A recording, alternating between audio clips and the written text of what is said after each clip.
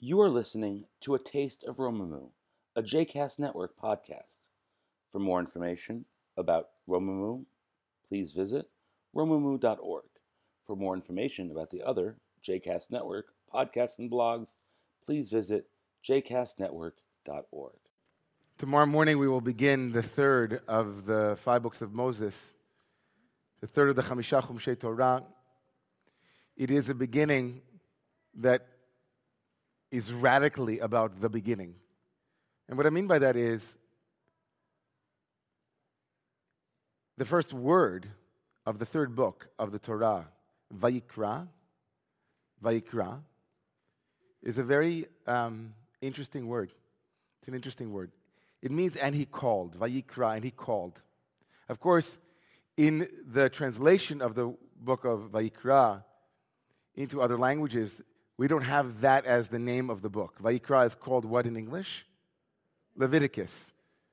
Right? The book that deals with the Levites and having to do with the sanctuary, the tabernacle in the desert, and then subsequently the laws of the cult around the temple. But it is interesting that in the Hebrew, in the original, we don't call the third book of the Torah Leviticus, having to do with Levites, but Vayikra, and he called. A number of questions about that word, Vayikra. First of all, it doesn't say who called. Vayikra elav. Vayikra el Moshe. Vayidaber elav Adonai. And he called out to Moses, and God spoke to him.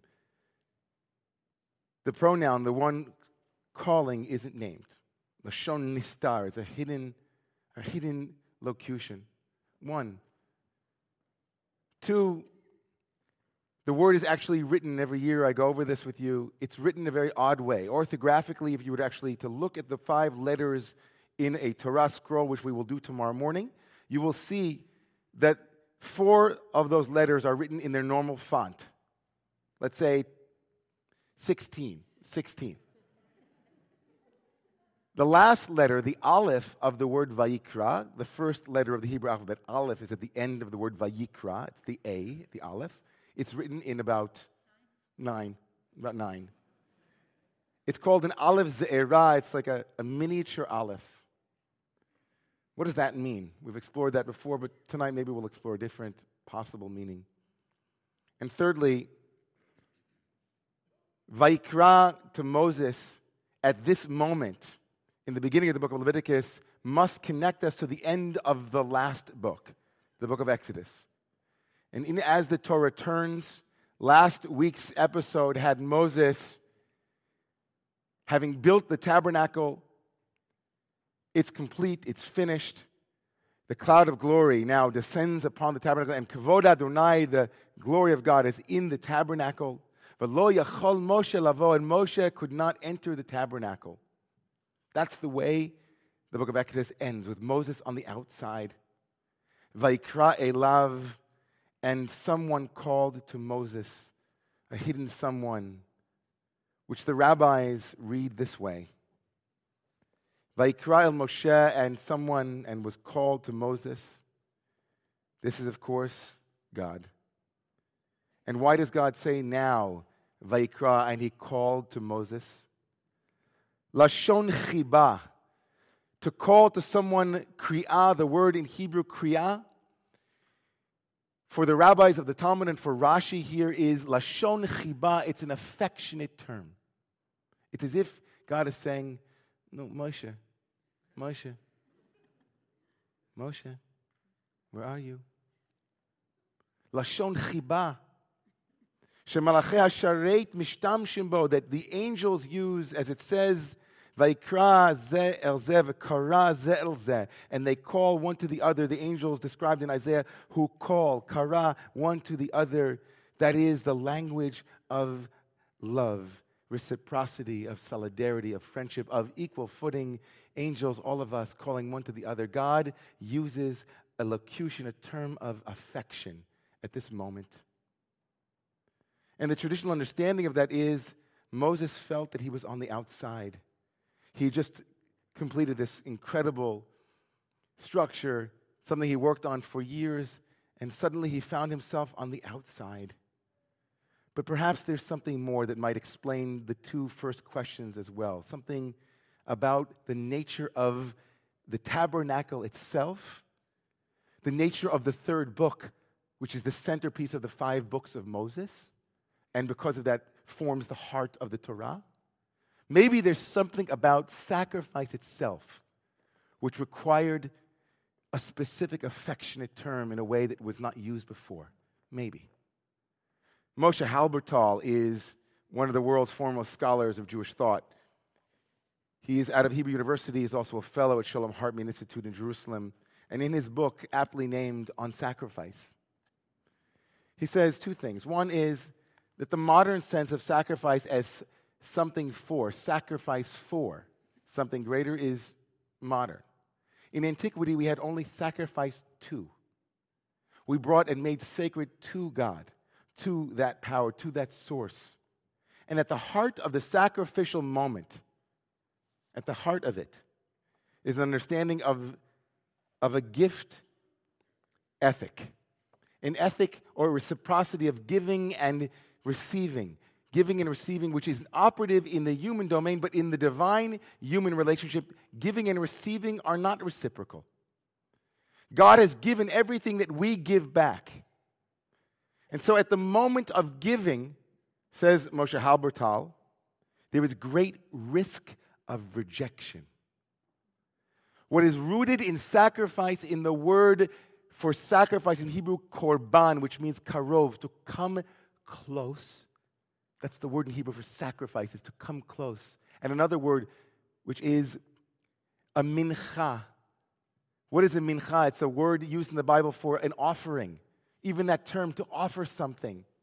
It isn't a gift per se, where someone is required, obligated to receive it and then give back in kind. In the sacrificial cult of the Jewish people, in the heart of the Torah, is danger of being rejected. He writes,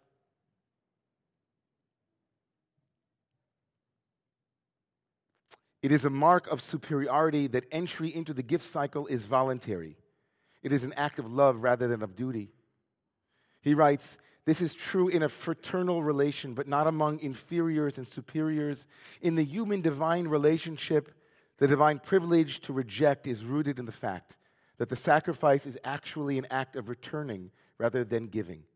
God is entitled, as the one who gave the produce in the first place, to refuse its return. That's at the heart of the Cain and Abel story.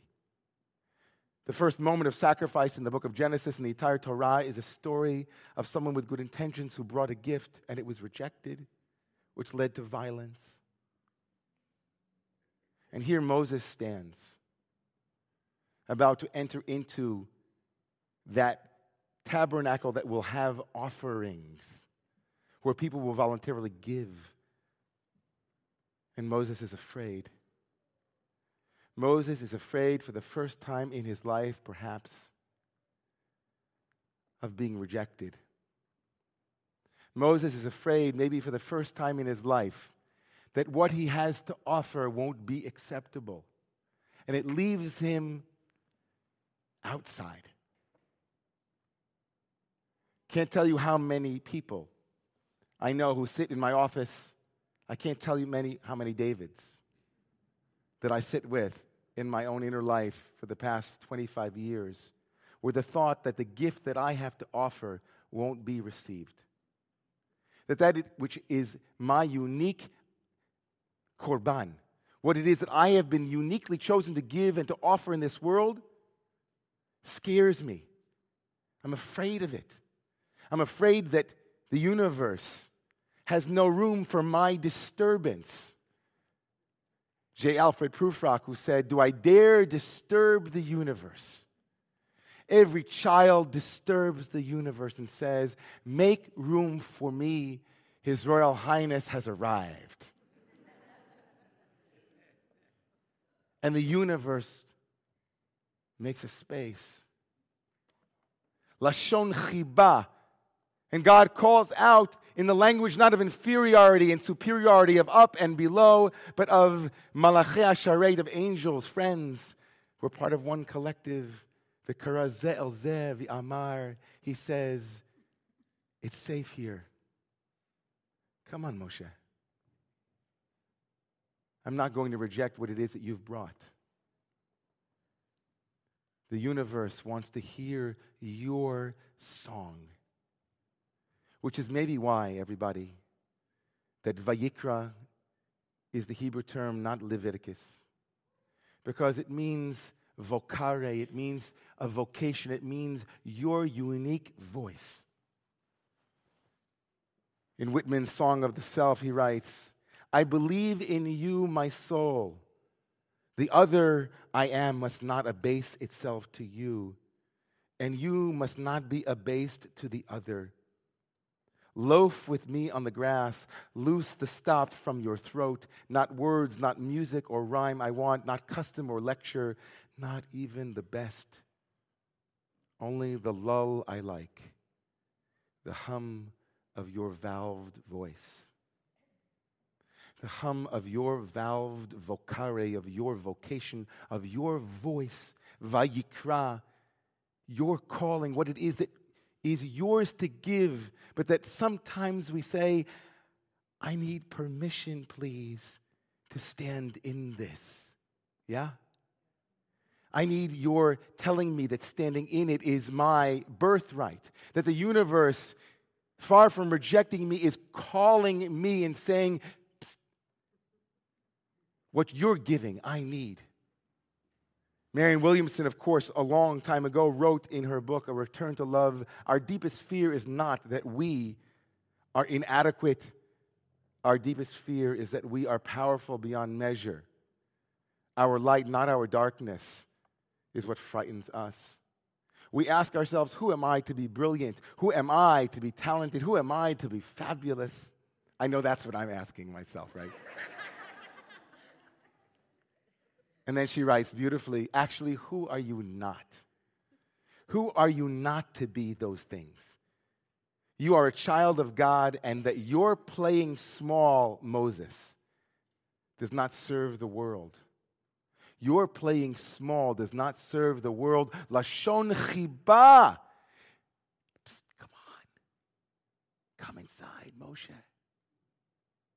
How many Moshes are there in the world who stand and look and wait and say, I can't.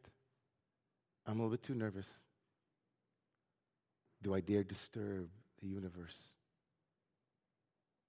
I had the pleasure this week of attending a screening of a movie. I spoke about it last night at the community meeting. And the director is a very well-known director, quite famous, very down-to-earth, lovely guy, nice Jewish boy from Brooklyn.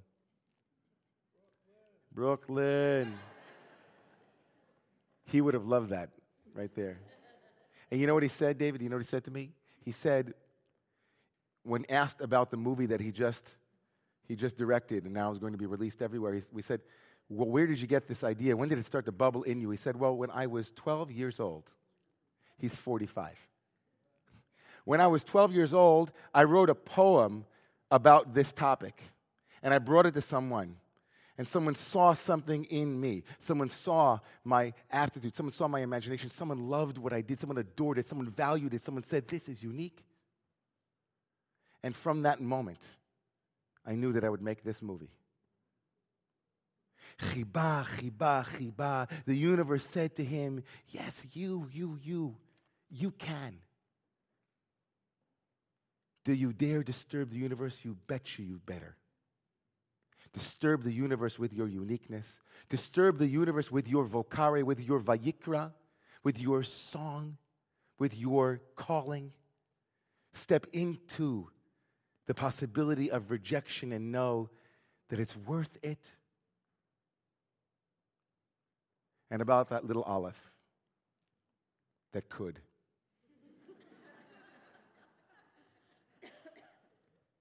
I'd like to propose tonight that little Aleph represents God. It's not unheard of in the Kabbalistic tradition to say that the letter Aleph is a stand-in, a metonym, a symbol for the divine, who is singular, who is one, who is Aluf. And that little Aleph gets smaller, as if to say, I will make myself small so that you can be big. There's enough room in my universe for what it is that you are bringing. And even God says, be big, and I'll hold it in. So I want to pray with you tonight. May the source that illuminates and that inspires, that raises up within each and every one of us that sound of a soul, that lull of that song. May that song be sung. And may whatever it is that scares you be vanquished by what it is that inspires you to be what it is that you have been created to be. May the universe expand to hold all the gifts that have been waiting to be given. And let us say, Amen.